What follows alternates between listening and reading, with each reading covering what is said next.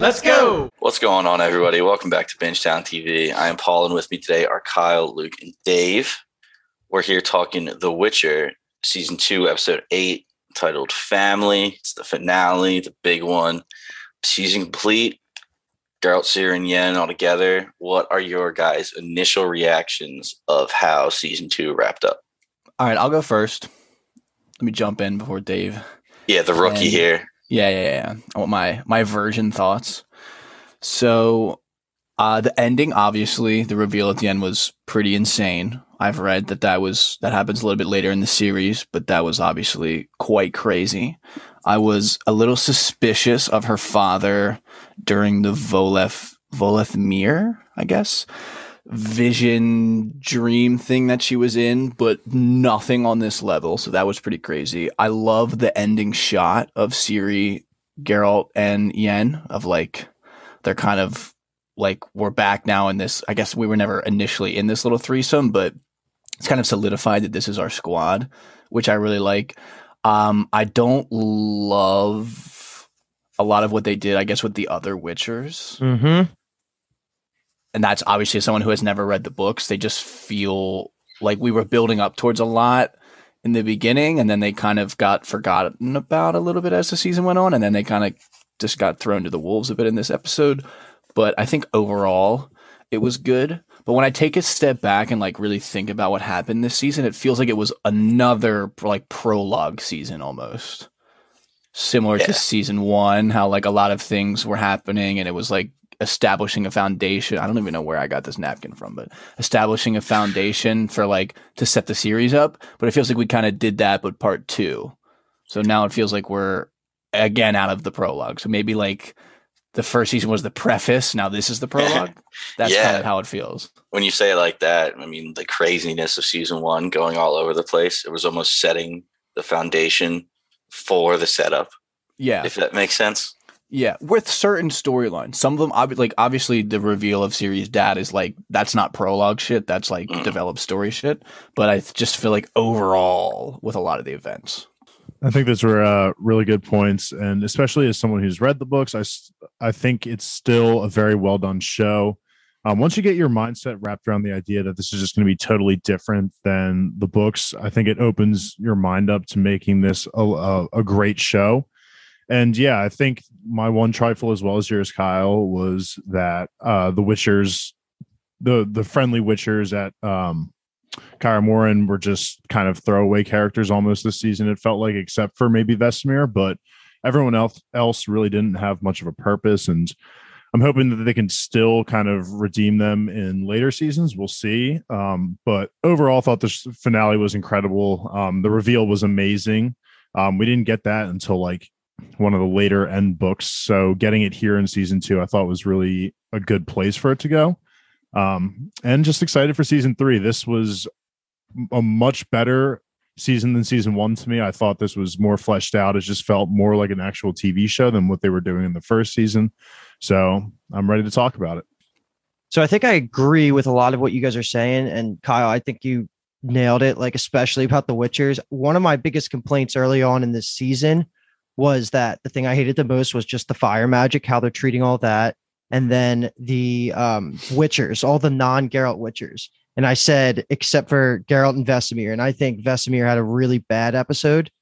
Like, I think he fell into everybody else now. Like, he was emotional and he was being like childish when Geralt seems like the only adult Witcher in the room.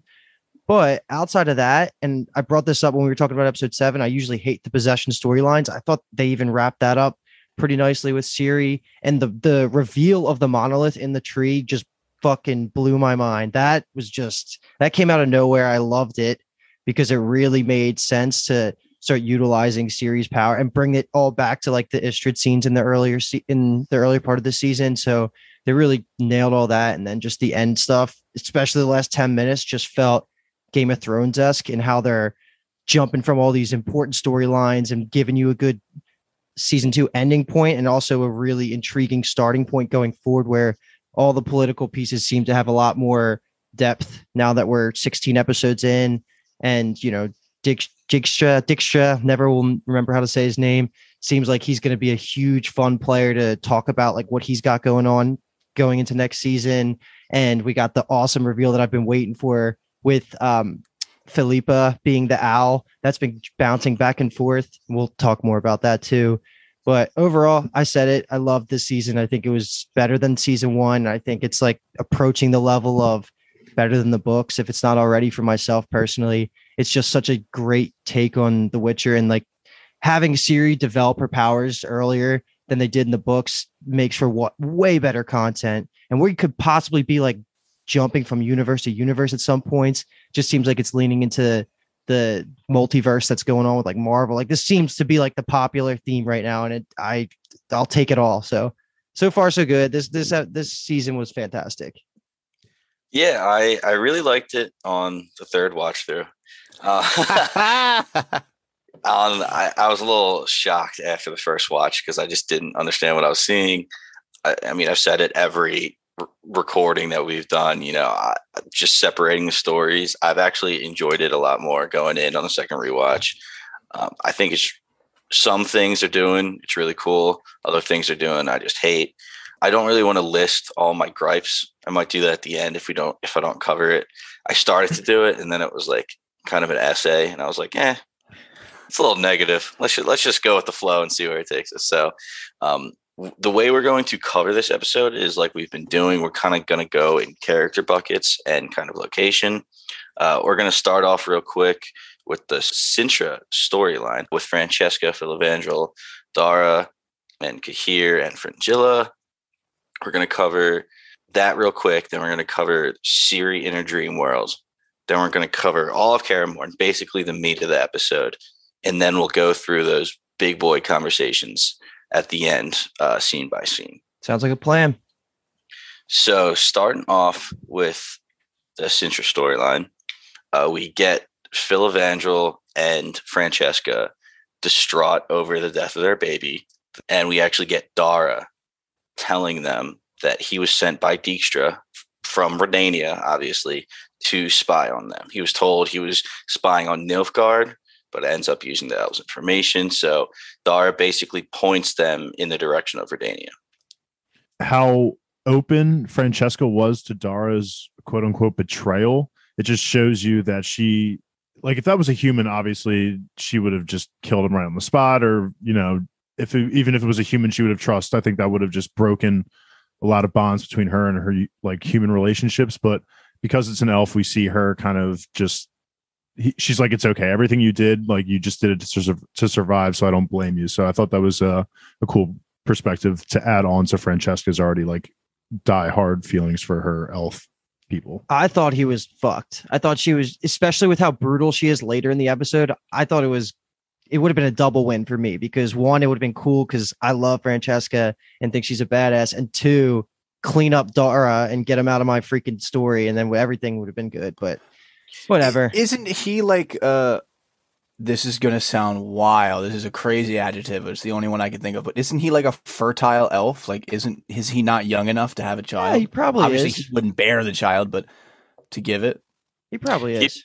He looks like it, and I think this show does a really poor job of explaining that, because I mean, I've had to explain it multiple times to a few of you, and Jimmy included.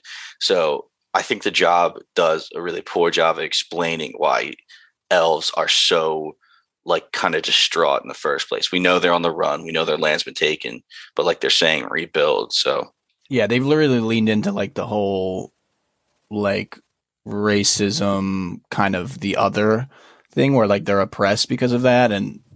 But yeah, I would agree that they haven't really, I don't even know if it's ever come up as like a real thing that they can't have kids. Potentially when Yen and Fringilla are with them early, but I don't remember. I feel like all the knowledge I have on that is from you.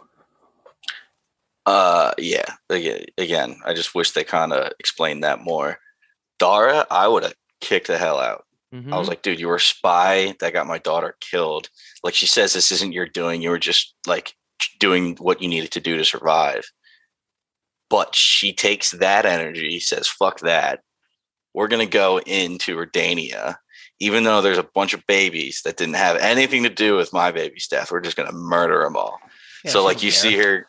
see her putting signs on all the doors, all the houses. We don't know exactly what it was. If it was like your firstborn is killed, or only all the babies in Redania are killed. We don't really know what it was, but we do hear a bunch of crying babies, and we see Francesca, say the line, "What has been need not always be." She just lowers her hands. All the babies stop crying, and then all the mothers start yelling. That was really good. I thought that was really well done. That was like insane. And I can't even imagine what the repercussions are. Like, do you think King Visimir is going to, no, I guess because Jixtra's going to find out somehow that Dara is no longer, he already has that information by the end of the episode. But do you think that's going to affect Redania in a meaningful way? Or is that just meant to build up Francesca and her vindictiveness, and that's going to kind of just set the playing field of what she's going to be going forward? Because I don't know how important Redania really is outside of just having Visimir and Jixtra being representatives of that country. While I like this scene in it, like isolated by itself, like I thought it was cool, like you guys were saying, I don't like it at all for the story, because exactly what you're saying. Yeah, I could see all this happening, and King Visimir is like, who cares? Like, I don't give a shit about my people. Like, it wasn't me. I'm not the one personally affected. Like, it is, in my eyes, is creating a bigger rift between the elves and the humans. Any of the humans that might have any, like, I don't want to say respect, but, treat elves equal to humans. That's probably out the window, because the queen of the elves literally just went around murdering babies. And I get that she's insane. Her brother, I believe it's her brother, like one of the higher generals, I guess you can call him, comes up and says, "Are you sure this is like the right thing to do? I know what you've been through." He was a random, right? We didn't know him. Brother. I think he was in the episodes. Yeah, in episode 1 and 2, I believe. Okay. They kind of talk to each other, Francesca, and I think his name is Bruges. They have a short conversation before they actually go in to see the Deathless Mother.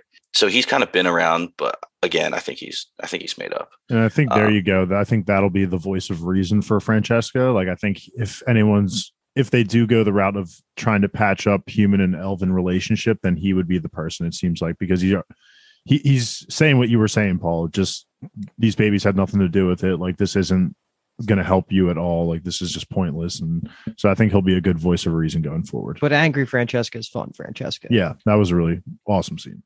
She was really cool. Yeah, I think it was the dumbest decision in the world to do that. I think it's taints her character almost, and going forward, and it's just gonna like cause more problems. Definitely was insane just to see how powerful she was, though. Yeah. When you say that it's dumb, do you mean like it's a dumb writing choice, or it's just like Francesca as a character in the show, it's stupid for her to do that? Both. Because when I say the first one, writing choice, I mean, like, I kind of had a Francesca in my head, and now I don't think it's going to get there. I think it's going to be a different person. And I mean, that's totally fine. Yeah. But also, I mean, in the show, in the show, it seems like a very believable decision. But all she says is retribution. Is like, she says, like, why are we doing this? I think Dara comes up, and again, it's like, why is Dara the spy now one of your higher ups automatically? Felt weird, but it also felt strange because they were trying to say, like, are you sure this is going to happen? And Filavandrel was like, no further steps are going to be taken without retribution. So I guess the way they see it, one elf baby, like the first one in Lord knows how long, is equal to like 100 human babies, 1,000 human babies. Dude, they're going to kill so many more in season 3, I would say. They're going to kill so many more. They don't care at this point. They had no hope forever, got a glimmer of hope, got it ripped away from them. They don't care about anything anymore, is the vibe that I'm getting.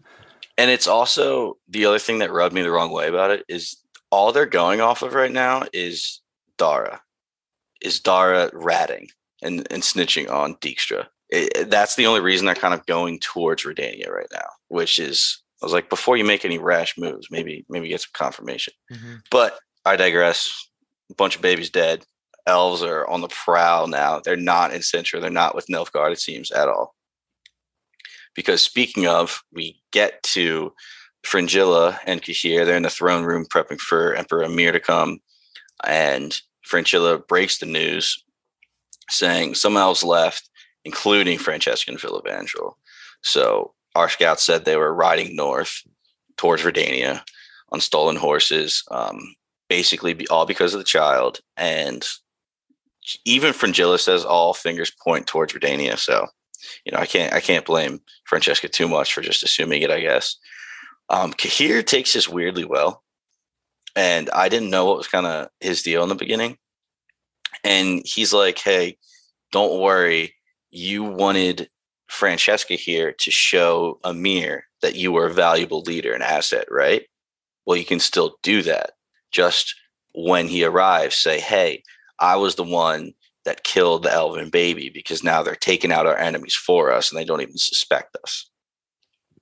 I thought that was well done. I mean, I thought Cahir, just coming off of almost being killed and like how much of a bitch Fringilla was to him. Like, this is just like a rub in your face. Like, okay, like, I think he's just playing the part of, this is like what you wanted, basically. Like, like, even if you didn't want the baby dead, like the baby's dead now and you can you can just accept it and move up in the ranks like you wanted. So I like the angle that he's coming from here. I think it's more of like a rub in your face kind of thing. So did you guys initially think like right away that she didn't do it? I thought I didn't believe it. Did you think Cahir had anything to do it, or you just totally thought it was going to be a third party? I fell into the whole, it was Verdania. Okay, because I didn't know either. My note is literally I can't tell if she did it or not, but I was leaning not because of how her facial acting was going on, and she seemed a little bit surprised. But then her words were like kind of just accepting of it, which was fine. It worked out. And I thought that part was all written well, with the end reveal being it was neither of them. That was yeah. I thought it was Cahir. Like during this conversation, I thought it was Cahir that did it. And I was like, oh, I'll give you credit. Don't worry. Yeah. I was leaning Dijkstra.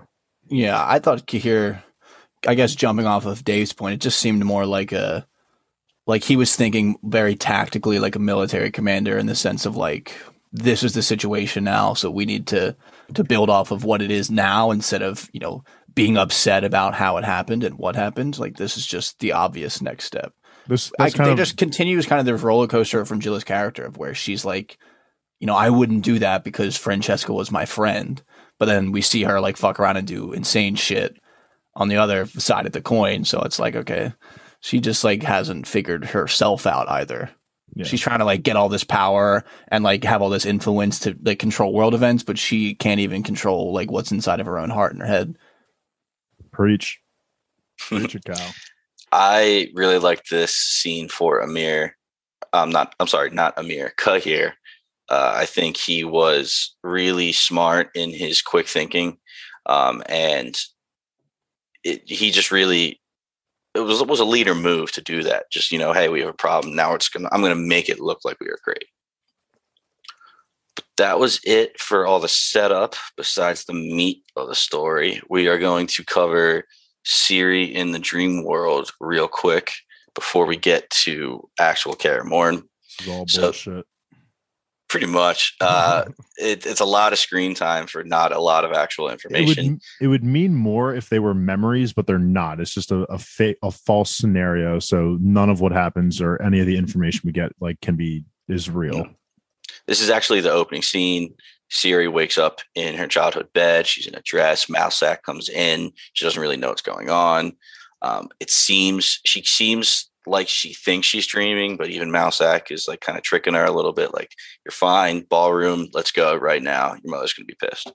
That was the only thing I would shout out, is the fact how well the dreamscape made her feel like it was real, and how like their reactions, like even when she wasn't looking, they were still confused at why she was acting this way. Like, they felt real. So I'll just give a shout out to that. But on the opposite side of the coin, I also appreciate the line, at least initially, from Ciri waking up and having enough exposure around Geralt and all these weird things, and being with Triss in the dream sequence thing earlier this season. She kind of knows it's not real. And she's going back and forth between knowing it's not real. Now she's like, the fuck is going on? And then I think it hits the title sequence. So I get that. I like, it's not tropey where she's just going to be falling into this vision and hypnotized and be, oh my God, Mousak. So I like it. Yeah. Even when she says what the fuck's going on, Mousak claps back with like, oh, watch your mouth. Like, even tricking her more and more. Yeah. up until like he says, "Hey, your mother's gonna be pissed," and she says, "Oh my god, my mother's alive." That's like the crazy part. So she goes into the ballroom. Ballroom's popping. Calanthe is there. She sits down next to her. She's like finishing her sentences because she's so happy to be home. Usually she was this like kind of annoying brat who didn't want to do any of her responsibilities, but here she's gladly dancing with these Martin. Yeah, Martin, the chump. I guess they're sons of his other Suitors. houses. Yeah. Suitors. So it's like saying, "Oh my God, I'm so happy that I don't even care if this is a dream." Her Calanthe and Mousesack are just like questioning her odd behavior. So first of all, I love that the actors were willing to come in for just one episode. I thought they were going to, because earlier in the Triss Vision Quest sequence with Ciri, they have Calanthe speak, but they don't show her face. And I thought that was going to be just because, we can't get the actor to come do this. But then she's in this episode, which was such a good surprise for me because I think that actor is like a scene stealer. I think she's awesome and like powerful when she's on screen. And then Mousesack was just nice to see, but I'm just awesome that the people like The Witcher enough to come back for like one scene for the whole series, second season. Yeah, I was definitely on that boat. Yeah. I thought when they showed her, I think it was like episode 5 with the Triss, exactly what you said. And then it shocks me. She just pops up here. They get done dancing. Mousesack is saying something like, "Hey, if you did fuck him, you'd get a great bloodline going." She was like, I was like, "Mousesack, that's a really fucking weird thing to say." She asked more about her bloodline. Mousesack's kind of avoiding it. And then he finally distracts her with, "Well, look over there. There's your parents." That's pretty much what it was. And in comes Dooney and Pavetta, and they have a short little conversation like, "We've been here the whole time, always loving you. You're a special girl." And this is when shit kind of hits the fan. I mean, she already turns around and sees Mousesack's kind of a doppelganger from season 1. She's hearing like, a Geralt voice kind of yelling. So we're going to come back to this right after we cover the rest of the Kaer Morhen storyline. Did you guys have any thoughts on Ciri's dreams? Absolutely no comment from me. Yeah, I think we pretty good. No, Yeah, right. Honestly, like you said, I just really like Mousesack's actor. You like his hair bun, his man bun. Literally took the words straight out of my mouth. That's exactly what the next thing I was going to say was. Reminds I me know of you do. Logain a little bit. A little Definitely. chunkier Logan looks a version. little dirtier though. This guy looks a lot cleaner, but I Yeah. guess because he's I not will- out there fighting armies. I will also say I also just really enjoy seeing Ciri happy. I think it's been a very long time since we've seen her like smiling like that. So I can understand also why she would want to stay. Even though she knew it was a dream, I could still understand why she would want to stay. Yeah, I think Yeah. it's easy to forget how young she is. We all have dreams where we wake up and we're like, "Fuck, why'd you wake me up? I was having a good dream." So jumping to Kaer Morhen, that real world Ciri, we first get her kind of walking the halls. I've been calling her Monster Ciri, MC. MC, yeah. Deathless Mother possessed Ciri is pretty much a mouthful. So Monster Ciri is walking around. She ends up going to the trophy room and grabbing the knife that Vesemir told her about in episode 2. It was when all the sleuths were there, and she just kind of like was roaming the halls. It was cool that he actually did bring up on the rewatch in episode 2, this Witcher was the first Witcher that died by a demon who we locked away in the woods, and she killed him with this knife. Nice. I did not catch that. That is really cool. Yeah. The knife was in the dream too, was it not? In the palace, she walks past it, I think, in her dream as well, right around the same time when she grabs it in Kaer Morhen. Good I catch. gotcha. Yeah, I'll have to go back and see that, but that's cool. That's shit. I think this knife, it was cool that when she actually saw it, her like face, MC's face just kind of like lit up a little bit. Like she was like, "Oh my God, I thought I lost that." So she proceeds to go around Kaer Morhen and slit a bunch of throats. What did you guys think about this? Savage. I did not Savage. expect this at all. Holy shit, the Witchers they just are such fodder. Right? Yeah, that was the first thing, especially with the way that she kills the first guy. Mhm. She kind of almost like overpowers him and slits his throat. like less so with the second guy, which he just kind of stabs in the heart while he's sleeping. It's kind of hard to do much about that. But yeah, I was just kind of the biggest thing I got from it, more so than oh shit Siri, was just that these dudes are kind of weak. I was really worried the first one was Cohen, and I was gonna like freak a leak that they just killed off one of the main like witchers of the fodder, I guess you could call it. But I thought it was savage at the end of the day. Really cool. Just best of the fodder. I just really in this moment I was just like, I really hope Siri doesn't remember all this, because if she learned that she did all this, like just how heartless she was here, this would just send her over the edge. So I was really worried about that. But I thought like she's so in her dream state, she literally probably has no recollection of doing this. Well, the good news about them killing so many of these witchers is that they can't be in the next season. So I'm hoping that the writers, learn a little bit and step the fuck away from Kaer Morhen, because this is turning into, every time we're at Kaer Morhen, it feels like it's my least favorite scenes of the season. Just because they're just so forgettable and weak, and the opposite of what their lore is in the books, of just miniature versions of Geralt. Like Geralt is the epitome and he is like the GOAT, but everybody else should be very fucking competent. Were they just not wearing their medallions at night, or what would they do with them? Yeah, see, that was one of the dumbest things in the world, was they weren't wearing their medallions. It was literally on the bedside table right next to them. And no reason they shouldn't be wearing them, because it would alert them if something happens while they're sleeping. That's the big use of it. And that was kind of my other thing. I think their medallions would have been vibrating off the chain with, one of the original demons walking around the halls. I don't know if it was masked by being in Siri, but it goes off a lot of times for whether it be monsters or magic. So I don't know exactly why they weren't freaking out right here. Okay, so I'm going to say two things to that. One, as you were talking, this is just kind of what came to my mind. So one is that maybe they don't sleep with them specifically at Kaer Morhen, just because maybe I'm just defending it. This might be a stupid defense. Devil's advocate. Yeah, it's devil's advocate, but maybe it's just because they feel safe here. Like Kaer Morhen's not the easiest place to find and locate, so maybe in that sense they feel safe. But I also agree it's pretty stupid. But also, even when Geralt found Monster Siri, his medallion, it didn't look like it was vibrating that much, like as much as it normally does. And again, I don't know if that's because what you were saying because maybe it was a combination of Siri's body with the soul of the Deathless Mother there. Maybe that's why they weren't going off, but still agree they should still probably have them on at night. Yeah, they've never really clarified too much on the rules of the medallion, so I don't really have any comments. It doesn't seem too consistent, though. Yeah, see, that's the thing, is consistency again. Like when Eskel in episode 2, when he turned into a full Leshy in the other room, all of their medallions, including the ones on the tree, started freaking out. So I know there was shit flying back and forth through the air, but they didn't really show any of the medallions vibrating at all, or at least that I could see. And I was just a little upset with that. Yeah, that was honestly one of the cooler like little magic things that I feel like was introduced this season. I don't remember it being a thing in season 1.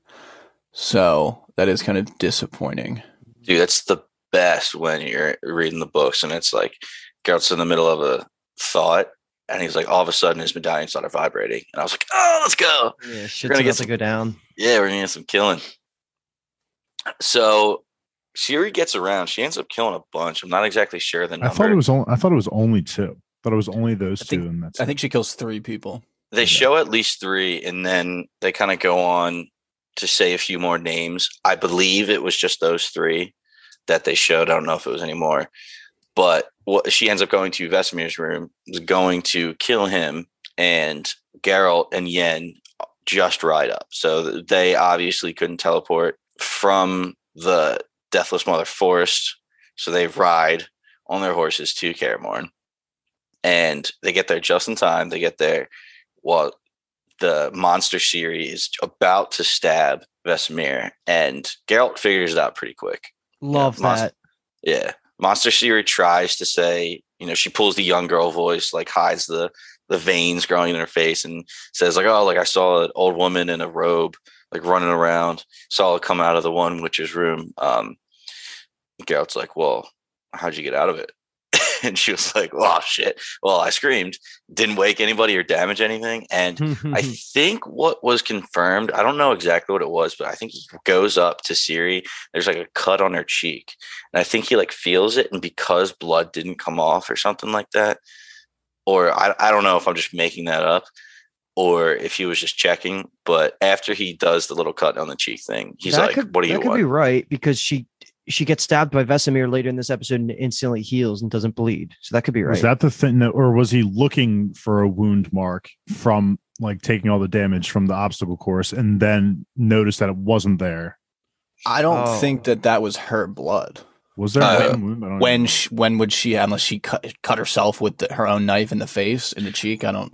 No, that could be it too. It also could be, Dave, what you were saying, not the obstacle course, but the episode prior, we get Geralt saving her while she's fighting the Cintran soldiers outside the gates, and they did kind of put on a scuffle. Maybe she cut her cheek there or something. And was Geralt, it there when she was killing the other Witchers? I didn't notice it. No, see, that's the thing. I didn't really get that. I tried looking it up, but I thought it was that she had blood on her face.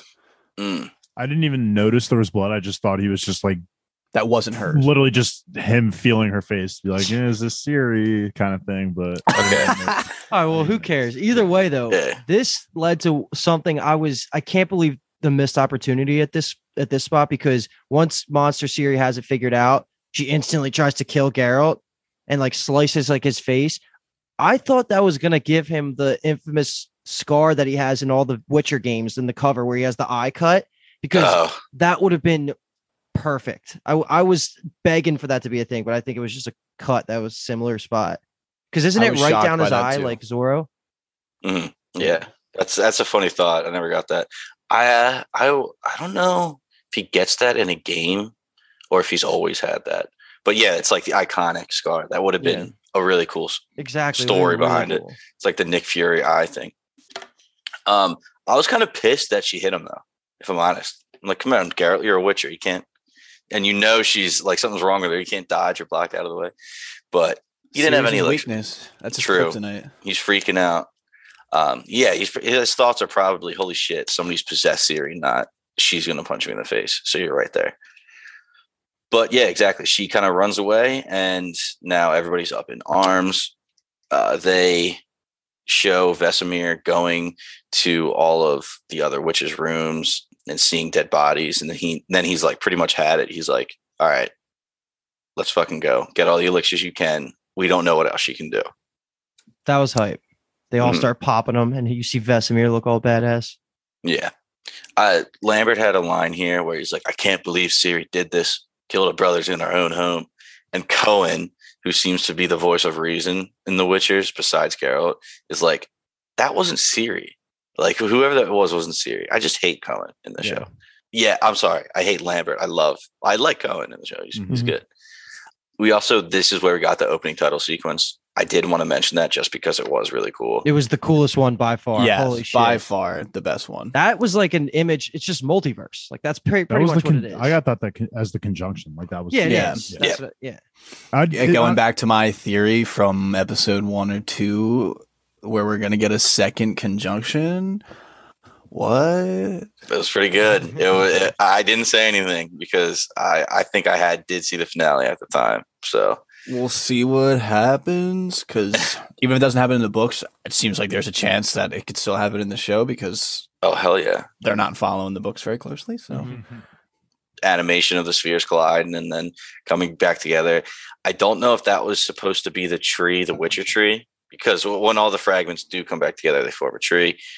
I don't know if it was that Witcher tree in particular. That would be cool if it was, and it would be cool if we get some informations in Witcher Blood Origins whenever that show's coming out. True.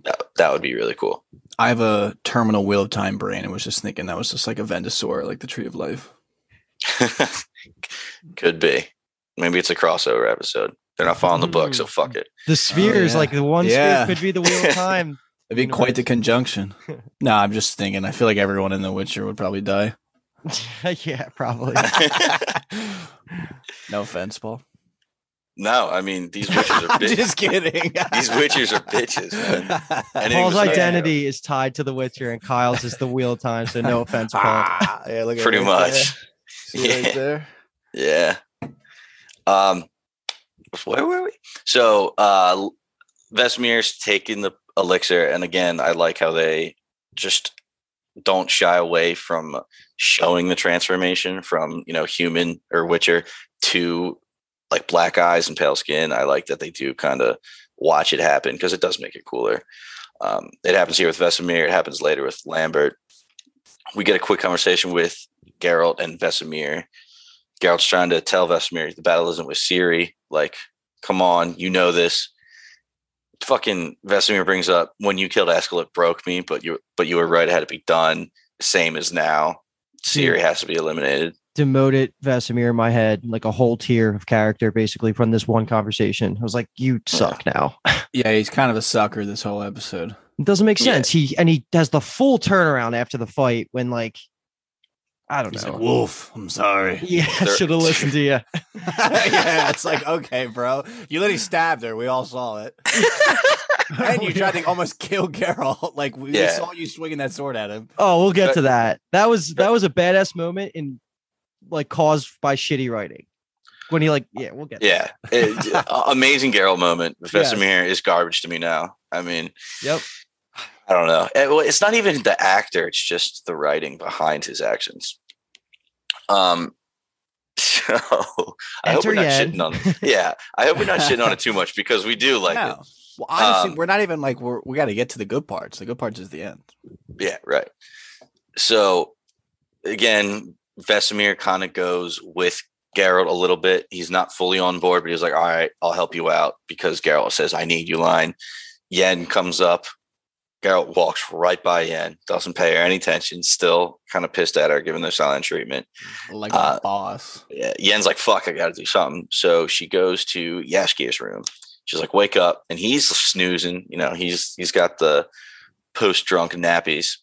And he's like, dude, the last time I woke up and you were at the end of the bed, you grabbed my balls and blew up the building. So I'm going to go back to bed. Oh, my God. I loved that because I actually watched an interview with Joey and Anya, and that scene where she like grabs him by the dick and she's like, sing for me, and he starts singing, toss a coin to your penis. That was completely ad-libbed. That was just Jaskier and Anya just doing their own thing. Grabbed his junk off script. Maybe they talked about it like in the moment before it happened. That would be crazy. But I would have been a stunt double. That'd have been fine. Yeah, can you sing like Jaskier? She could have tested out her touch, her grip strength on me. God, this is where our fucking review comes from. What? She's hot. Is this when they go to? Yen just goes. Yeah, they go right to the lab, and she starts working on a cure. And she. I actually don't even remember what the real purpose of that item that she gives to Jaskier to give to Geralt ends up being. It's like the thing they mentioned, like balance, Jasper, energy. What did that end up being? Nothing. Okay, that's what I thought. I think it was like a way to right wrongs was something they were talking about. Geralt looks at it at the end and he's like, oh, that's it. Like the Jasper itself isn't actually used.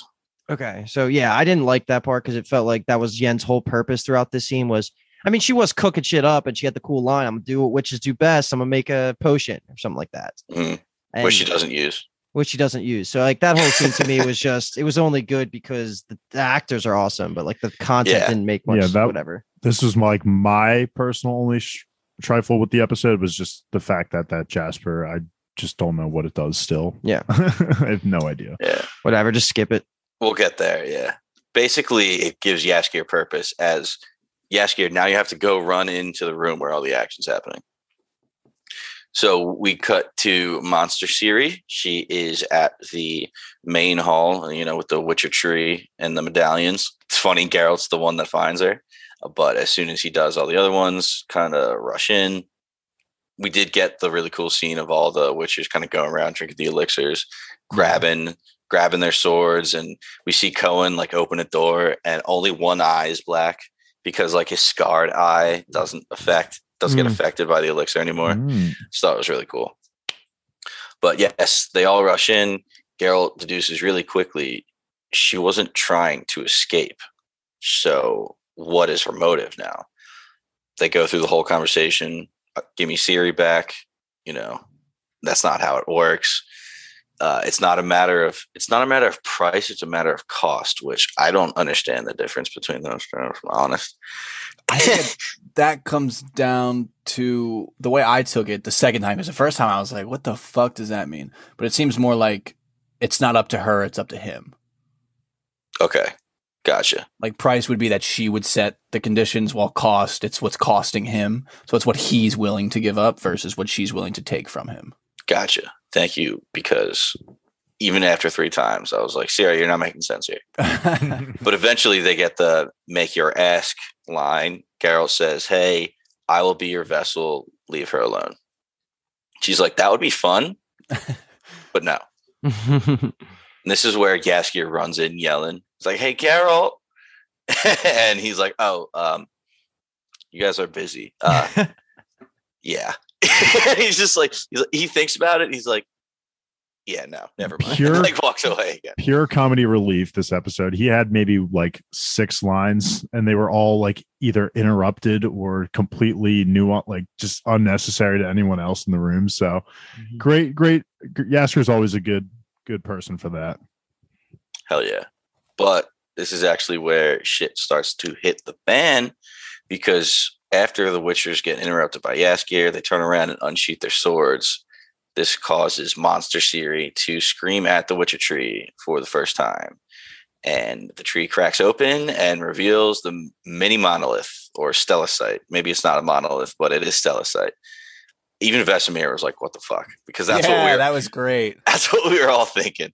That was such a good plot twist. It wasn't guessable, of course, but it's so cool. If you're going to lean into the monoliths, like really lean into them, this is the way to do it. It makes Kaer Morhen way special. It makes the tree just like more epic. I just thought it was perfect. I think this one is definitely going to be more important than maybe like said other ones, because there's a reason it's at Kaer Morhen, and there's a reason that the tree was quote unquote protecting it. So interested to see how they tackle this monolith, especially since the monoliths again aren't book material. So I'm excited to see how they do it, yet at the same time a little fearful if they steer a little too far off, That still blows my mind that these aren't from the books. I know. Yeah, it's crazy. I think that Blood Origin will actually have a lot to do with this monolith, probably just because they were the first Witchers. They probably planted the tree that grew around it or something along those lines. But really quickly, if you paused it when they first reveal it, there is like glyphs and carvings in the top of it. So it was touched by some type of intelligence. Like I assume it was used for magical powers before. Dude, they're just monolith. Yeah. Yes. They're basically just pony glyphs. I just can't get that out of my head, especially when I saw it right there. I was like, Roger was here, man. He was fucking right in there. That was the engravings on the top of it. Was just Roger was here. Honestly, that could be it. It'd be like, hey, first Witchers. Yo, man, the multiverse is open. One of those spheres could be the One Piece sphere. That would be amazing. Just Luffy as a Witcher, like stretchy Witcher. Oh my god. Yeah, everyone in the Witcher world would die again. Yes, again. Sorry, everyone Paul. in the Witcher world is bitches. Yeah, sorry, Paul. Geralt would last a little bit and then die. But you don't get you don't get too long of a look, I should say, of the monolith, because Monster Ciri just obliterates it. She cracks it into a million shards with a scream and then throws all the shards at the Witchers. And cue the really badass part of this episode. Yep. This was all cool. All the Witchers were pulling out the Ken or Quen sign, Quen, and that's basically just a shield. They've used it once or twice. It was really cool. Like you can see slow motion, like Henry Cavill hitting his chest and then getting the shield out there just in time to block all the fragments. The very first guy does not. Whoever the first one was closest to Ciri just gets wrecked. Yeah, it doesn't get it up in time. The first one and the last one, because after all the shards go this way, she reverses it, and the last guy was not able to turn his Ken shield back in time. That was They really did though. I did notice that when like it goes back to when the basilisks actually come out, like that guy's fine. That guy, he's Oh, really? They're all just like swords out, ready to go. Like the shower of the shards never happened. I noticed that on my second watch. That's actually really funny. So these monsters that come out might be the best looking monsters of the show. Like maybe even more specifically the third one, the one that Geralt kills in like the coolest way ever. But the one positive, I guess, about the Witchers I'll give them in this episode was at this moment when these two basilisks walks out, they like creep out. All of the Witchers are just confident as fuck. They just whip the swords out like ready to go. And that's correct. Like they shouldn't be scared, even though these things are fucking insane. But that little detail was good because they weren't like, you didn't have any people like freaking out. And these were new basilisks too, that a species of basilisk that they hadn't recognized before. So again, yeah, I think they sucked because really they're trained to fight certain beasts in certain ways, and they've never seen this beast, so they don't know how to go about fighting it. Was my headcanon to why they all got slaughtered, not because they were weak. Okay. Geralt is just the best, obviously. But I did like how on the third rewatch, because I already said like what the fuck's going on in the first one, I couldn't emotionally set aside that Ciri is just creating a portal to another world in the middle of Kaer Morhen and unleashing basilisks. I was freaking out. But I did like how the fragments ended up, circling, creating the portal. I thought it was a cool use of like Luke said, yes, great CGI budget. But if they're leaning into it, I at least like what they're doing with it. Real quickly, Geralt tells Vesemir and another Witcher to cast Erden, which is another sign. And this is kind of just like a trap. Use it in the games to slow your enemies. Wheel of Time. Like shielded. Yeah, I was just thinking of how they just trapped Loghain, yeah. We get like conversation between Geralt and Ciri in this bubble saying like, tell me what you want.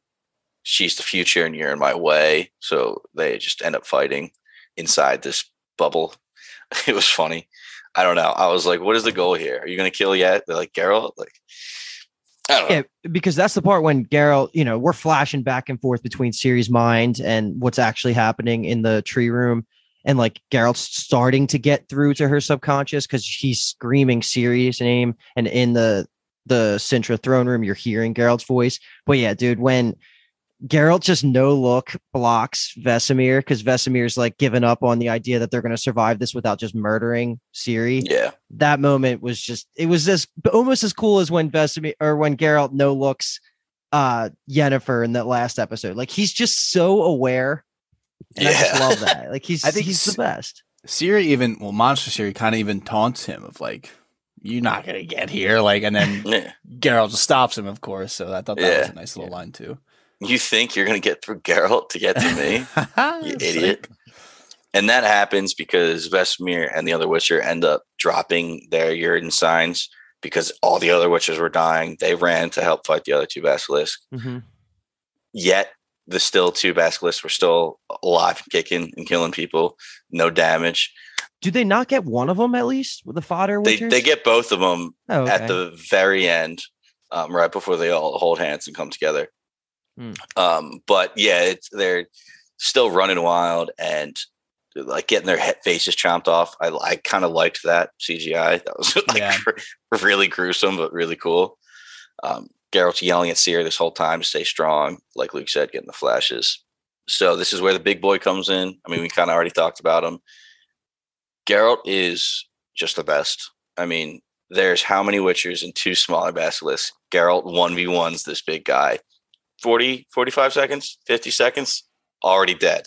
And tell me again, because I know you guys watched it a little bit more recently than me. How he gets the final kill on the bridge out there isn't it just like the coolest thing ever? Yeah, it's pretty sweet. He gets knocked on his back on the bridge and the basilisk is drooling over him, and it's like corrosive drool. Like there's acid on his armor, which actually stays there at the end scene. Another detail that I really liked. But he throws up the Igni sign. So the basilisk throws his head back. And then when the fire stops, he comes back, but Geralt already has the sword there.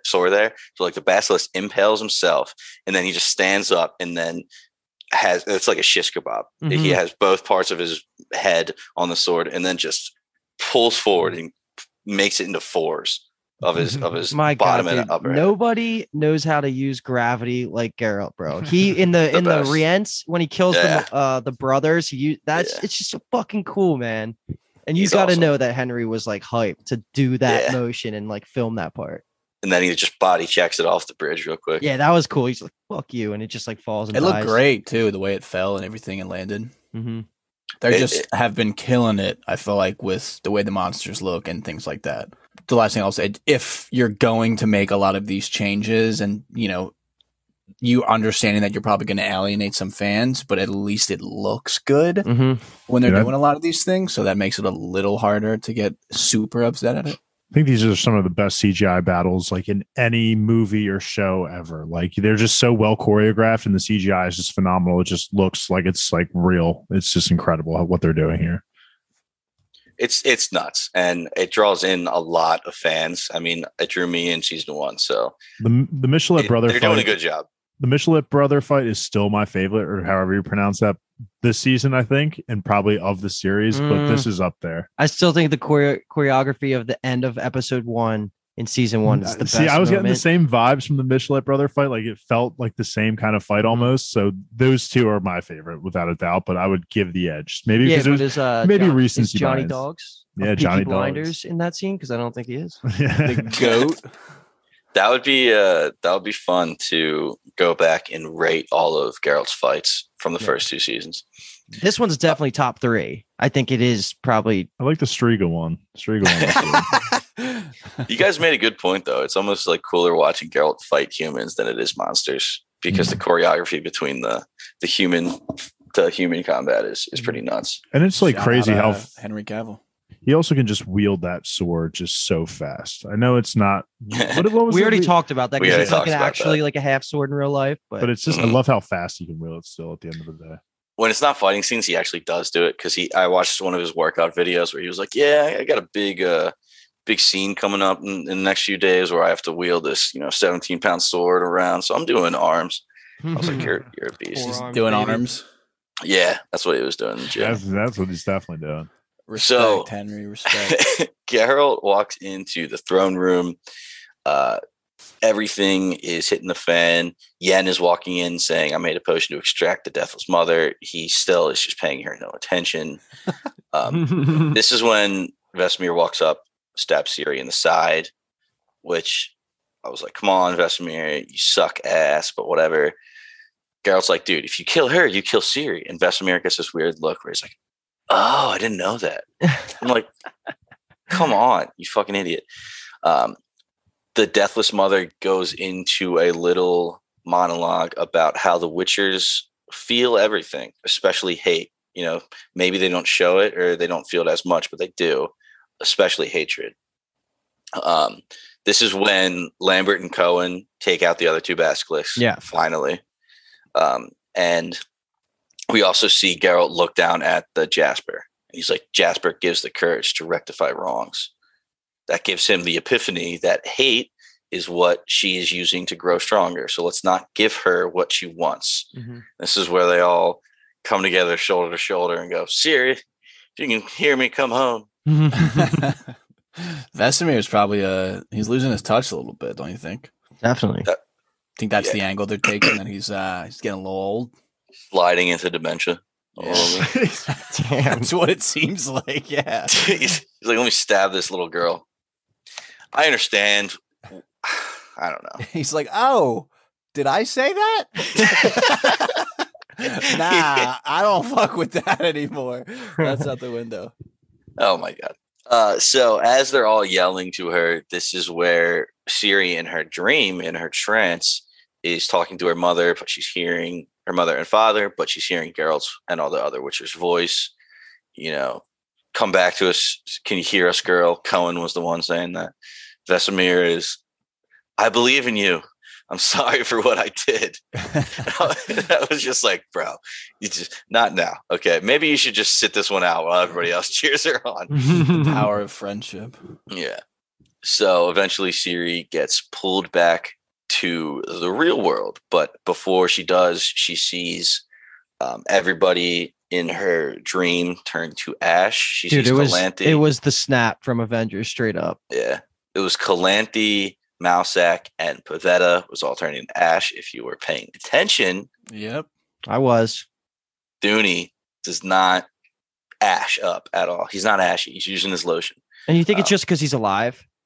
Like I didn't that's the catch only reason. that. That's cool. I think everybody that turned to ash in her dream were people that are dead. Mhm. And Dooney, because he was not dead, was obviously not turning. So I was curious if they were going to actually the first watch through just leave it at that, but the end scene, the big scene, I was like, oh shit. Yeah, this was just the intro to everything that was getting wrapped up in this last like 15 minutes. Yeah. So to wrap up the end of this Deathless Mother storyline, they realize, Yen specifically realizes that she needs to right the wrong. I don't know exactly what that means, but she just throws the potion on the bottle, uses the glass, and slices her wrist, and blood was just gushing. That was nuts. Her blood pressure is insane. She must be stressed all the time. Eventually, she says, I can be the vessel for her. That is her goal. She starts chanting an elder. Eventually, you see the ashes of the Deathless Mother form when she's not in a vessel kind of transfer some from Siri to Yen.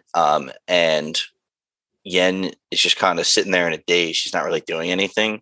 Siri comes to, and Geralt is like, hey, I know you've been through a lot, but I need you to open a portal. We're trying to get this bitch back to where she came from. And pause real quick, because I thought it was like, I don't know if it was done purposely, but the whole Yennefer thing in this scene seemed like there was two good callbacks to her backstory and her in season 1, like the vessel, obviously referring to what she was trying to do with the genie back when she met Geralt. And then also the first thing I thought when she slit her wrist was, damn, that's like what she did when she first got to Aretuza, and she wanted to keep those scars as a reminder. And then she was so willing to do it again, except this time for Ciri rather than self-pity. So I thought all of that was like nice call to Yennefer as a character and what she went through in season 1.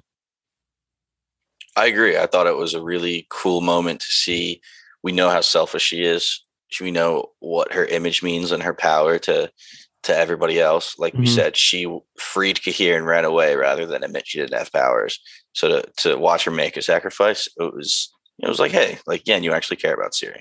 Especially after her, like Luke was just saying, being all about herself for this whole season. Basically, she was only for herself. So it was a nice moment for her to just finally realize that Ciri is important to not only her but also to her lover Geralt. Luke, that's actually really good comparison with the genie and everything for the season 1. I never thought of that. That honestly makes sense. It could be the same chant. I haven't paid attention. That would be insane. That would be really cool. If they did that. You haven't been studying your Elvis or your Elder? Nah, my Elder tongue is pretty shoddy, if I'm honest. But I loved this line where Geralt is saying, we need to trap Volithmir once and for all. If you can pull monsters through monoliths, maybe you can send one back. She's like, oh, Yennefer's lessons. I don't know if I had enough time. I was like, didn't you only get 2 lessons? Like, one was the Orbaculum and 2 was the bridge. I mean, she just like completely change the topography of the largest river on the continent in the second lesson, though? Seems like she's got the juice at the very least. Yeah. She can, she teleported in that second lesson from one side of the river to the other, which will come into play in 1 second. But right here, she pulls up a portal. And this portal looks different from the monolith ones. I don't know exactly if that means anything. And I guess Ciri could single this one out because of the pull thing that she was talking about. She feels a pull from some monsters. Monoliths, maybe she could feel the pull that the Deathless Mother had to her original sphere, because that was one of my big ones. It was like, how did Ciri know which door to open, quote unquote? But as the portal opens, Yen actually, her body like lurches forward, like the Deathless Mother was like jumping into it, not Yen's body specifically, but like she was being pulled. I thought that was really interesting. And Geralt ends up grabbing her, and Ciri ends up getting pulled into the portal as well. We see the Deathless Mother go off immediately, and then holy shit, we get the Wraiths of Morg, the Wild Hunt, come rattling in. And Kyle, you got a little glimpse of them before, but what are your thoughts on them now that you got them talking a little bit? If I'm honest, I literally had no idea what was going on in this scene. It's tough. This scene is just, I mean, they're in a whole nother fucking universe. And I think this whole Wild Hunt thing, like, we can hold off on opinions about it because it seems like it opens up problems. Because how is the Wild Hunt seemingly based in this universe that the Deathless Mother is from also popping up in the main universe? And then also it seems like the Deathless Mother now is the vessel. The new vessel is now one of the Wild Hunts. So meaning like if we see them again in the future, she's going to be part of it. That part's fine. I just don't get the double cross of the Wild Hunt in multiple universes. And again, there's no source material to go off of except maybe the video game. I don't really know much. The video game's called, I think Witcher 3 is called The Wild Hunt. So I don't know if they get into that. But yeah, that it seems like there's potential problems. But at face value, I'm just taking it as it was badass. We'll get answers next season. Yeah, and that's a good way to put it because I don't think you're supposed to know too much about it right now. We have no idea. If like even like as finishing the books, like I still had no idea what the Wraiths of Morg and what the Wild Hunt was in the books. So hopefully, like Luke said, we can get maybe an actual definition of what and where they're from, because I'm also just so confused on what if they're symbolic or if they're like actually a thing. You know, I have no idea. Yeah, they're supposed to be an omen, but also still a thing. Like you see them physically, and they're an omen, but I don't think they're supposed to be like people that come down and start fucking murdering people. Like it looks like they're setting up to be actual fighters. Like I think in the books, like isn't it like it's basically like Aurora Borealis? Like you see visions of people just running through the sky, basically, and it's just like signifying the end of days are coming or something like that. So hopefully we get into it. That's all I wanted to say about that. The dialogue line was cool. But yeah. Child of the Elder Blood. Starry-eyed daughter of chaos, join our hunt. Your place is among us. You are ours. What does that mean, Kyle? Means that guy is calling dibs. Grandfather. Nice. It could be. I mean, I think that the Wraiths, though, like historically, they're just like really influential people, right? Kind of, or like, do we know? No. I thought they were supposed to be like the world's greatest warriors is what they were supposed to be in the books, but maybe I'm crazy. You're thinking of Wheel Time. Yeah. It's very possible. I do like the epithet. I believe that's how you pronounce that word of starry-eyed daughter of chaos. Yeah, I'm a sucker for a nice epithet and things like that. So I'm just gonna keep using the word till it feels is right. It epitaph or epitaph? It just feels right saying it that way, so I'm gonna keep rolling with it. But I mean, especially because fantasy series like this are ripe with them, so it always feels nice when they're good and they hit hard. Yeah, I just think this was a great seed plant. We got a glimpse into another universe. It looked wildly different. That's just good aesthetic. And then the Wild Hunt's clearly going to be more important, just like the monoliths are, than we thought, and just like the conjunction of spheres. So it seems like they're going to stay in this path of all this new big level lore is going to play way more of an important role, and that's fine. I mean, as long as they do it okay. The Wild Hunt sounds like college, am I right? To end the scene, Ciri just grabs Geralt and Yen's hands and teleports him back. Doesn't portal him, teleports him. We are back at Kaer Morhen. Ciri is saying to Geralt, was that the Wraith of Morg? And she was like, yeah, but we're safe for now. Don't worry about it. We'll cross that bridge when we come to it. Basically setting up later season shit, like you were saying. Yen's wrists, she's all healed up. She goes up to Cohen and starts healing him. So, her magic is back right away. I don't really understand how or why. I understand that she made a sacrifice and she righted her wrong, but I don't understand it. I just take it as the Deathless Mother is such a powerful entity. Write it off as it flowed through her, left residual power, reawakened it, blah, blah. It's good enough. Yeah, that's a little lame for me. I wish I had more of an explanation, but I don't think we're going to get one. It's like the magicians. What's Julia? Like she had her powers gone, and then was it kind of the spark regrew? I don't know. Yeah. Anyway, Yen's powers back. Vesemir is grabbing everyone's medallions, and this is when Geralt kind of walks up and says, we're leaving. I don't know where we just went, but I did see that the Wild Hunt is after Ciri, so we got to go. Vesemir was like, dude, I'm sorry. Like, I should have trusted you. And he was like, no. It's not because you just stabbed my daughter, Ciri. Don't worry. That's fine. I was pissed. So, yeah, I don't know. I am very curious to see if we're going to get Vesemir and Kaer Morhen in season 3. I assume we will because it's such a big part of the story. But, I mean, who knows? It won't be a whole season again. If anything, it'll just be like a pit stop, I feel like, at some point in time. So the last line he says to him is, she's marked for something. Ciri, this girl, is marked for something. The Wild Hunt, Nilfgaard, everyone on the continent won't stop coming for her. So I got to leave for your sake. Goes and has a combo with Yen real quick. She's saying, yeah, you got your magic. She was saying, yeah, I felt it come back when I sacrificed myself. I do it again in a heartbeat. So she's basically coming to terms with, I'm sorry. I sacrificed myself for her. I hope you understand that I realize how much she means to you. That was so many pronouns. Yeah. Jesus Christ.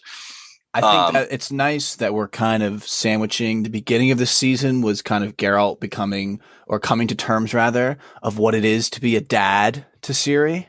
Mm-hmm. And now the ending is now Yen knows what it's like to be a mother. My favorite intricacy of their dialogue back and forth is that Geralt does not forgive Yennefer yet. He says the pathway is there. Maybe we can get over this together, but right now I don't trust you. And that's how Geralt should be. He's very, very defensive.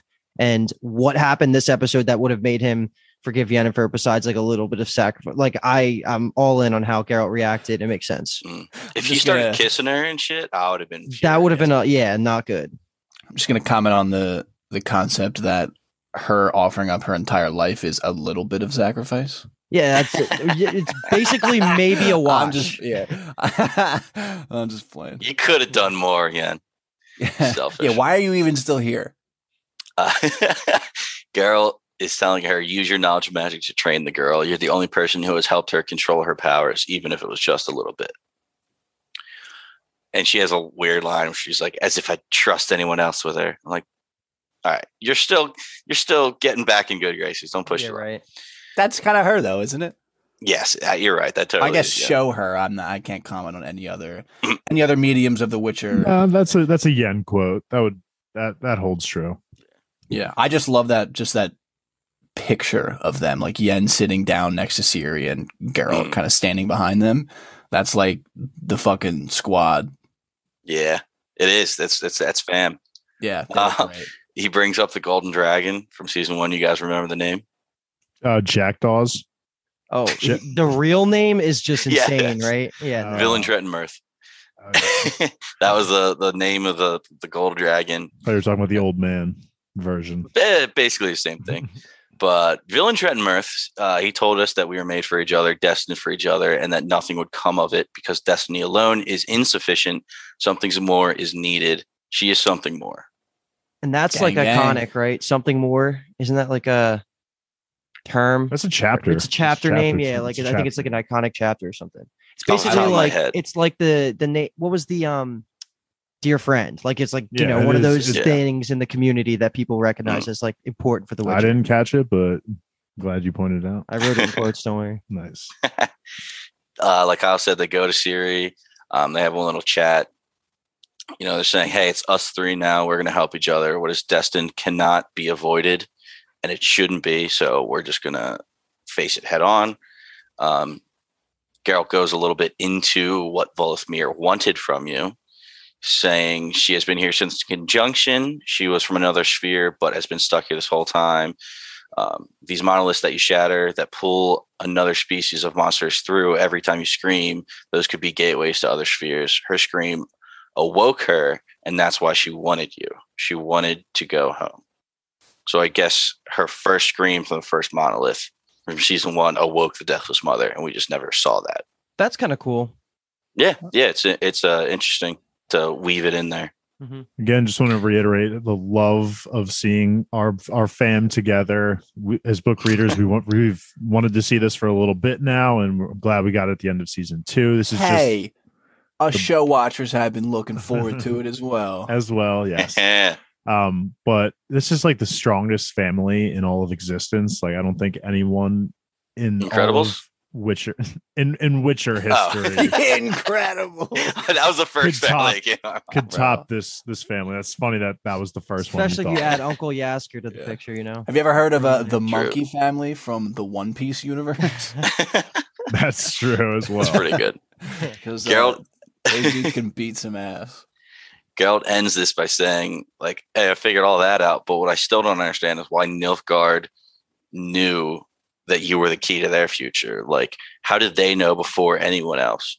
How do they know the truth about you? And put a pin in that, right? scene? Yeah. Let's put a pin in that. We'll say that. That'll be the last scene that we cover. Well, we're gonna jump to Aretuza real quickly because there was a big Tissaia scene. She is giving a speech to the Brotherhood. She's saying, she has green eyes and ashen hair. That's iconic Ciri. That is what everybody is looking for when they hear of Ciri. Like all these wanted posters and all these orders, they're like green eyes, ashen hair, go find her. So that was iconic to get that.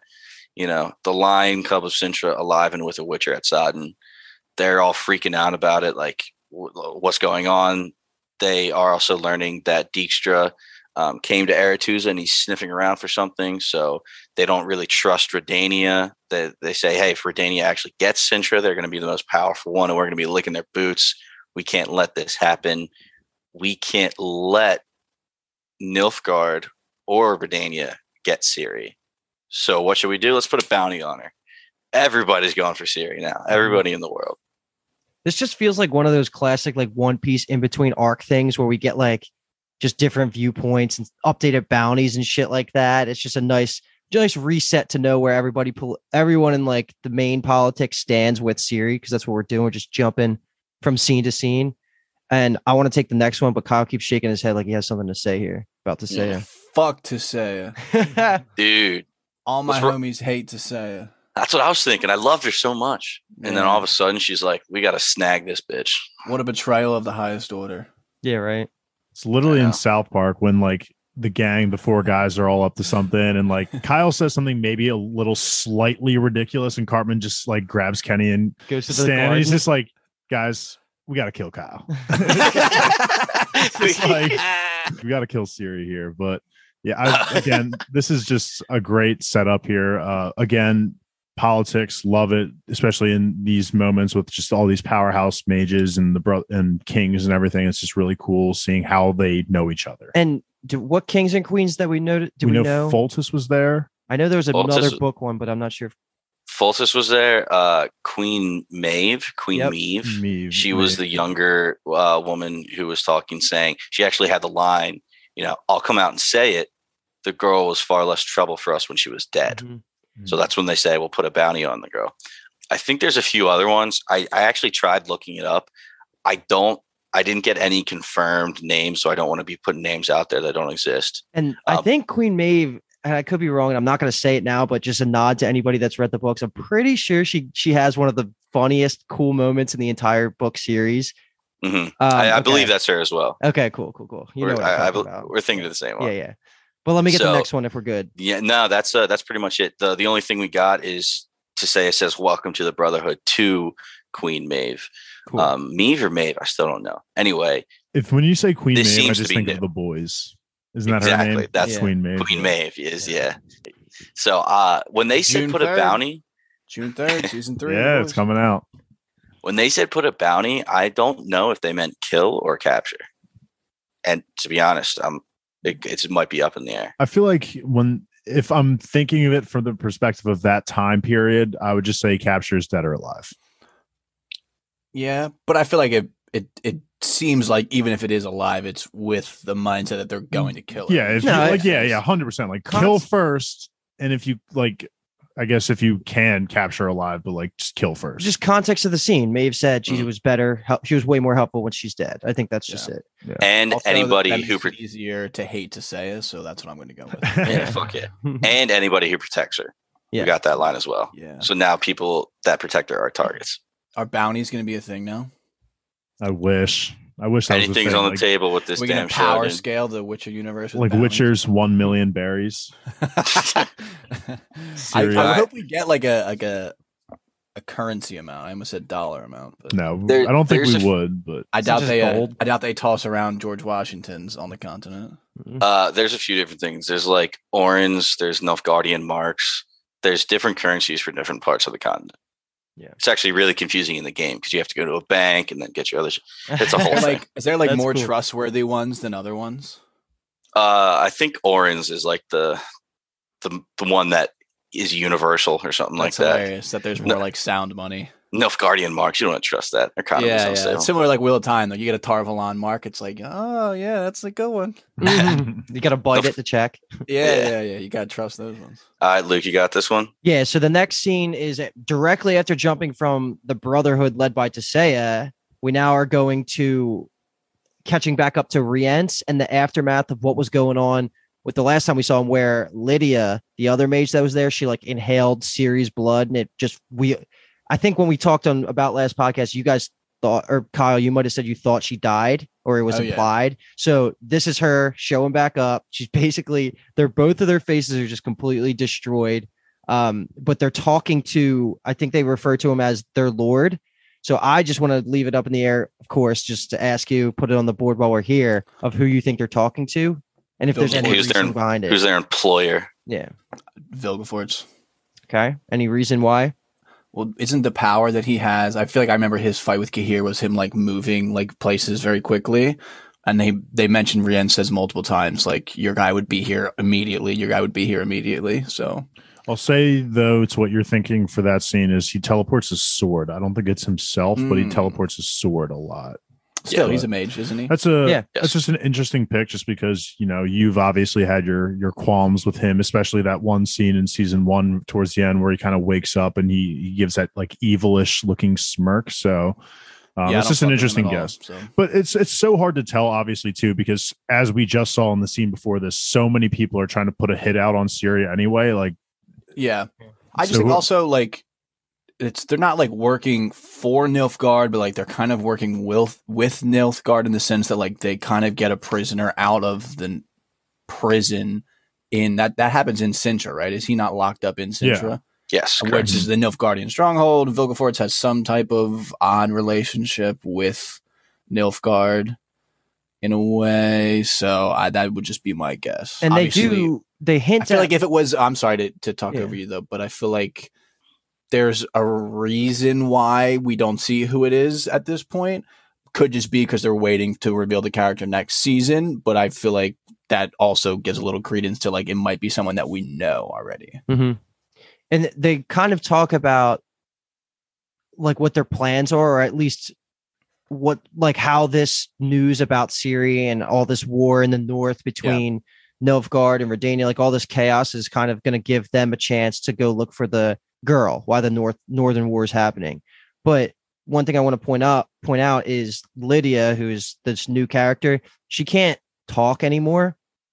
And so what she does is she communicates telepathically. And that's why you have like the weird sound when they're going through it. And that's the part that I am just so disappointed in myself about, because as a book reader, like the second this reveal happens, like she has a fucked up face and she starts talking telepathically. I was so mad at myself for not remembering this character because it's just so unique. Like, right. Like she has the fucked up face. Rience has the fucked up face, but she's telepathic. He is just a crazy motherfucker and they're always around each other. I should have clicked easier, but either way, I'm happy that she's here. And I think the backstory of how she got her face fucked up is cool.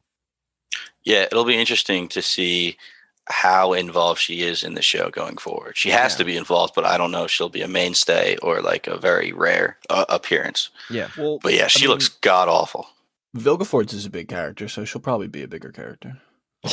Vilgefortz is literally team fuck Tisea, except intercourse with Tisea. Yeah. Team Bucks to say. Yeah, exactly. Oh, you trying to insinuate we're on the same side here, Paul? No. I don't know, man. No. I don't know. But that's all we get for the firefucker for right now. Going to the next quick scene, we get all the elves, Francesca and Philavandrel, around the fire, but they're on the run now. They're just not aligning themselves with anybody. They just hate humans. Francesca's saying, like, revenge. When the humans arrived, we welcomed them as peers, and it led us to a mass grave. I don't want revenge. I don't want revenge. I want justice. So it seems like she's on a murder spree. Her scouts bring up somebody that they found spying on him. Ends up being Istrid.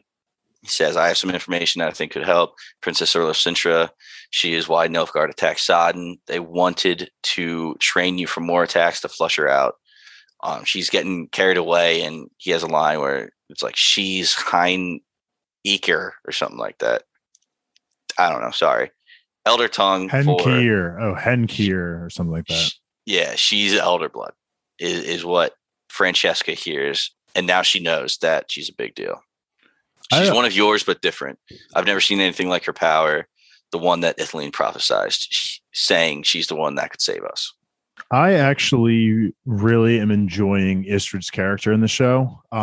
In the books, he literally, I think, is mentioned one time, twice, and then is just a throwaway character when he does in reality have like kind of a big job, I guess. But like he's an architect or something along those lines in the books. And I just like how in the show here, they're really giving him what it doesn't need. He's like, I think you're thinking he's an archaeologist. Archaeologist. No, I mean, I that's why I kind of like paused there because I was like, I'm not saying the right word. Nah, I was going to say whatever Jing's dad was, whatever Gon's dad was, Jing from Hunter x Hunter. Hunter. Yeah. But anyway, I like what they're doing here. Like he has a purpose. Like he's a human that wants to align with the elves and at least like kind of patch up that history. So I really like how they're taking his character in this, and especially since like, you know, well, I might have just said a spoiler, so I'm just going to. Well, no, because you do like that's his whole purpose of being here is he's bringing this information to them because once it clicks with Francesca, she says, "Okay, that's like the prophecies of Lithian's prophecy," and then they just say that basically there's a chance that because Ciri has the elder blood, she could save the elven race, and this is going to completely change up the priorities, I think, of the elf faction. And that's going to be fun to see because now they have so many fucking enemies with murdering babies out here. So like, there's going to be a lot of dynamics with Francesca. I think she's going to be a bigger player than I thought she was going to be. I think Francesca is going to be splitting focus here, whether kill all human babies or, you know, find Ciri. Yeah. I don't know which one she's going to put more force into. Probably killing babies. It seems like that's where she's at right now. At least in the short term. At the end, we see an owl chilling on a tree, watching this whole thing, just fly away, flies right to Dijkstra's window in Redania. He's shaving his head, looking like a beast. Shirt's off, Kyle. Shirt is off. As it should always be. Yeah. And as they're kind of having this beginning of the exchange, you see in the background, she transforms from an owl into a woman. Kyle, just curious, were you expecting this? Because they've been talking to this damn owl all season. I guess part of me was. I was more interested in like Dijkstra himself, but I like it a lot. I thought it was definitely like, oh, okay, let's go. I didn't think that we would get a reveal like this. I don't even want to say this early. I just was not something that I was expecting to know. I would say this soon after the owl got introduced. Philippa is her name's Philippa, and they say, I don't know if they say her name, but they have it in the subtitles there. She's a very interesting character. Yeah, but definitely the people were very excited to see that she was actually cast in season 2 going forward. She was cast super late, so like fans didn't really know what was going on. And then it ends up she only gets like one kind of scene. So people were like, blah, fuck, we wanted more of her. But she is, like Luke said, going to be big going forward. From a book reader perspective, it's just cool how they were still able to surprise someone like people like us. No, I wasn't surprised. I personally, well, it's funny because Luke was. You weren't surprised? More surprised. She is. She uses the owl in the books. No, I'm sorry. I'm saying you were surprised. Okay, Dave. yeah, okay. Yeah, because I mean, it's been so long since I've read the books that major plot points are the only thing that really stick in my head, and I just I knew we were missing a mage. I just didn't piece it together that it was her. So I like how they revealed Philippa and Lydia as these two characters for the upcoming seasons. Like they still made it feel like it was a good twist for book readers still. Yeah. And it's showing that not all mages are on the same page, man. Mages are all over the place. There's all different kinds of them. Before we move on, Paul, I have a question. You sent this outline to us, and it says elves seen with sisters. Was that an autocorrect for elves seen with Istrid? Yes. Because I was reading that as 100%. sisters, and I'm like, dude, did I black out there in this scene? Like, who's No, but sisters? We can't move on yet because there's one more good line here. And Paul, you got that written down, that quote? Yeah. So Philippa turns into a woman and says, I'm saying that word is out about the girl. Word is out about Ciri. And Dijkstra turns around and says, well, I dare say things just got more fun, Philippa. Bring me the bard. It's about time he paid back his benefactor. Let's go. Yasker. What did you get yourself into? Is Geralt gonna, I guess, is this another level of betrayal for Geralt? We'll see. I don't think he could handle it. I think Yen and now Yasker. Holy shit. Just a phenomenal end to the season. Well, we're not done yet because we got this final True. scene. This is the fucking scene.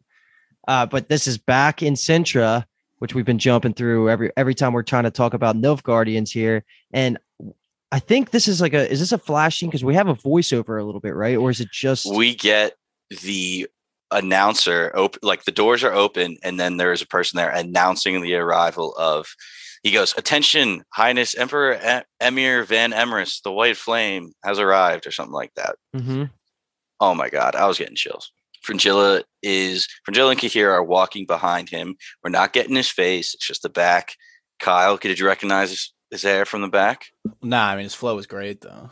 Yeah, I know you loved his flow. And Looked I know like- you love hair, so that's why I was worried that you knew going forward. Looked like Loki from behind to me. I was like, Yeah, oh, it's honestly. Loki. I was like, that's Loki.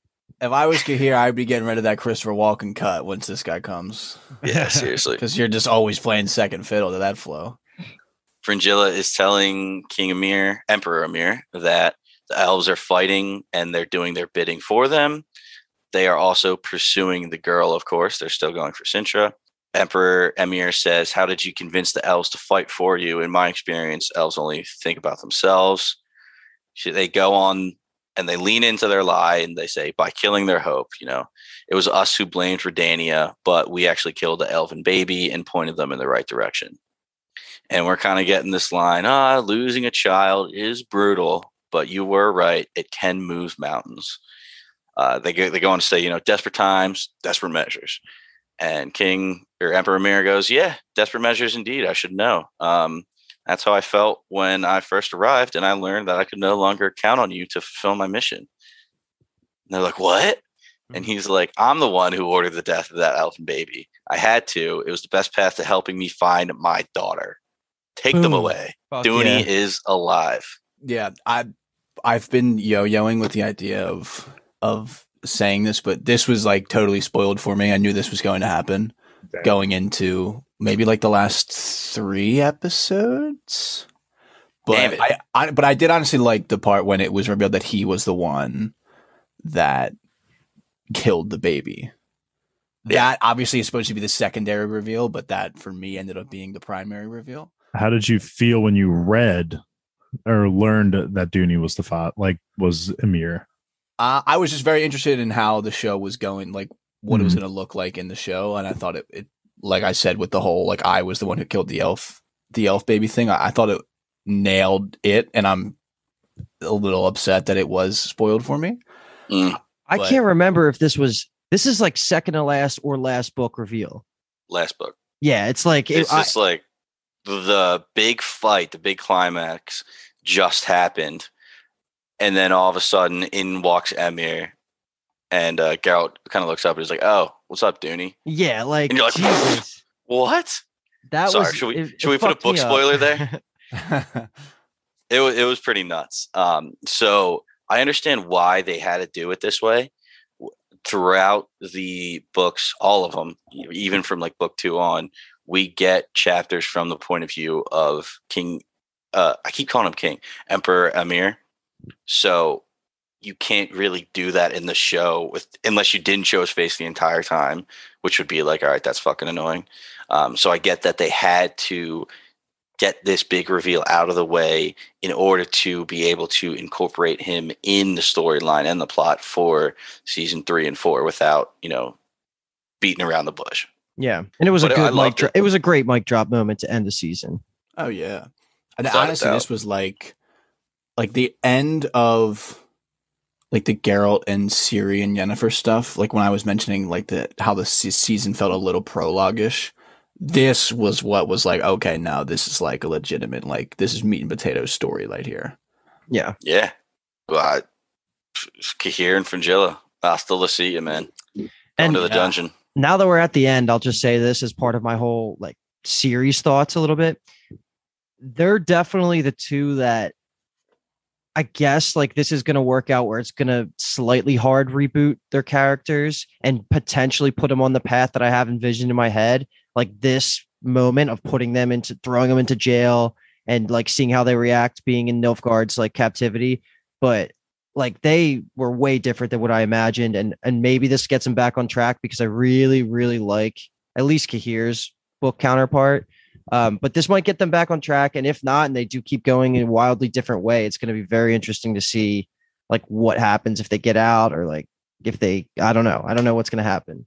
It just sucks knowing that they are so off book canon just because, again, it's just these mysteries and fears that we have of things potentially getting ruined later on.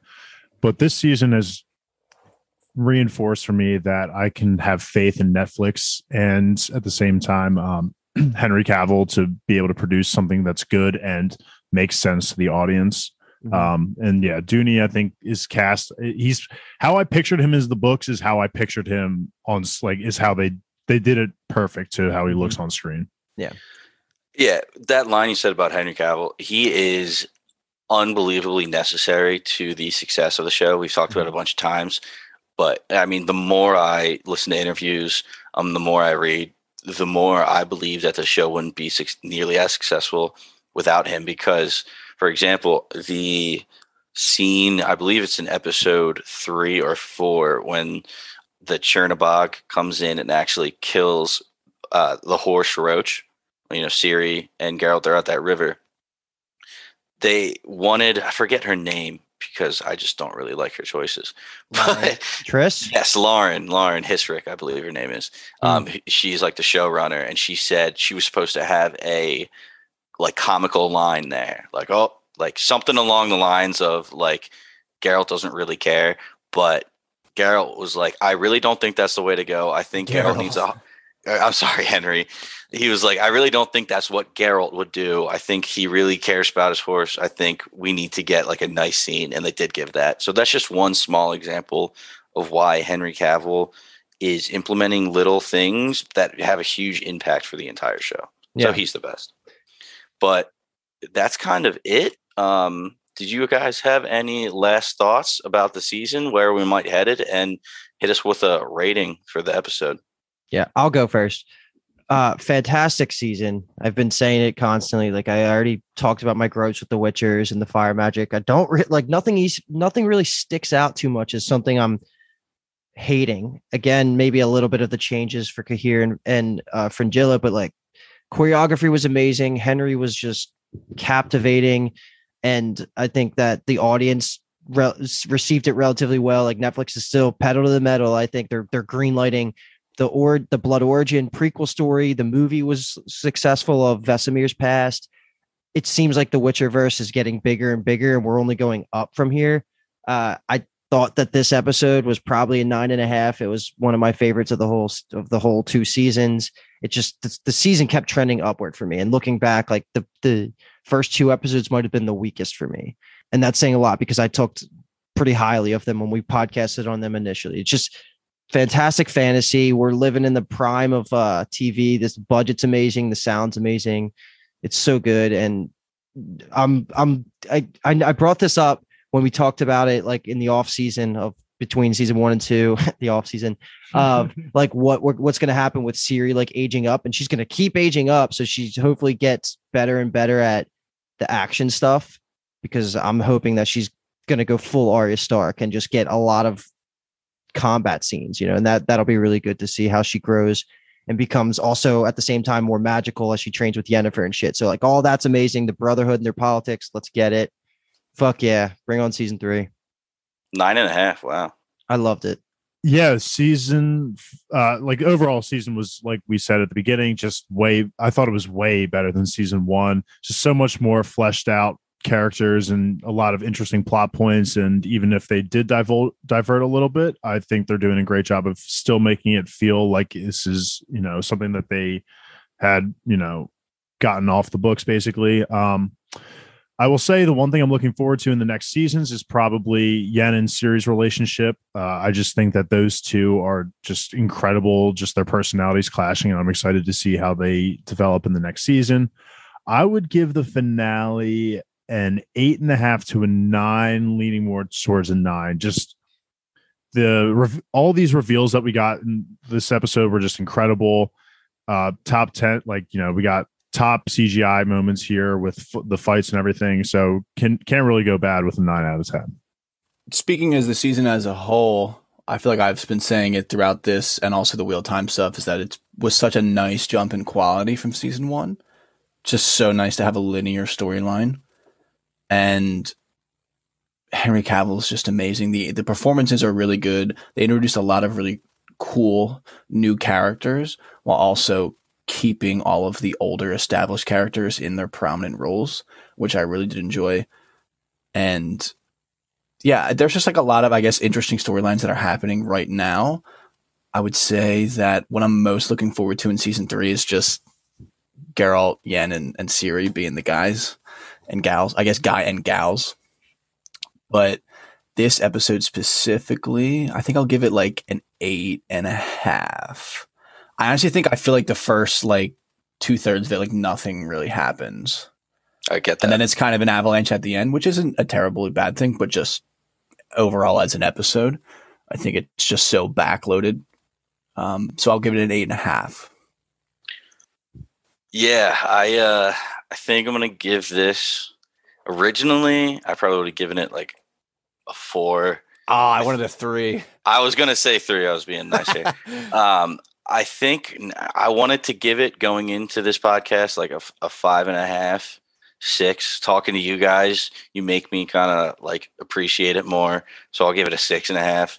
I think, like Kyle said, it seemed like a lot didn't happen. I understand there was huge moments, but I feel like there was great moments sprinkled into a kind of whatever episode for me. Because I mean, Ciri was basically not in it at all. I mean, she was kind of in a dream world. I didn't really understand the resolution of how Yen got her powers back, and Volithmir like just wanted to go home. Like, if she just wanted to go home, why didn't she just open a portal? I'm sorry, when she had control of Ciri to go home? There was like weird finale wrap up shit that I just wasn't so fond of. But that being said, insane moments. Geralt fighting that basilisk, the coolest fucking thing ever. Good Jaskier comedic lines. Yen got her power back. I'd say 6.5. Nice. Yeah, I liked it. Really, really looking forward to season 3. I can't imagine where they're going to take it, but I think going forward, I'm going to be more open to the first watch through. But I think that's going to do it for us, guys. Season 2 of The Witcher in the books. If you like what you heard, our podcast also covers Wheel of Time, Dexter, Midnight Mass, Rick and Morty, all different kinds of shows, but really good shows. Last time I'm going to say this. If you want to toss a coin to your Bingetown, we have a Patreon up where you can become a Bingetown homie. Follow us on Instagram and Twitter, and hit subscribe to us wherever you get your podcasts. Or the easiest way to do all of that is to go to our website at bingetowntv.com. It'll take you everywhere. We are so excited to cover The Witcher, to have covered. I guess now we are officially done. I know there's a lot of Witcher content out there, so thank you for sticking with us, listening to it. We hope you had fun. And from everyone at Bingetown TV, thank you so much for listening. Love you guys. You're listening to the Geekscape Network.